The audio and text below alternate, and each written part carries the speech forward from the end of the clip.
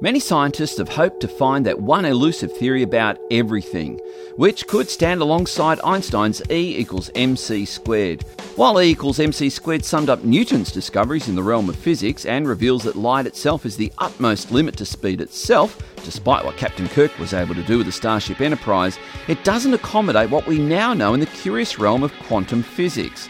Of course, the fact that the world operates on any laws at all is quite remarkable, and despite the late Professor Stephen Hawking claiming that the laws of physics removed the need for God, he actually failed to show where these laws themselves originated from.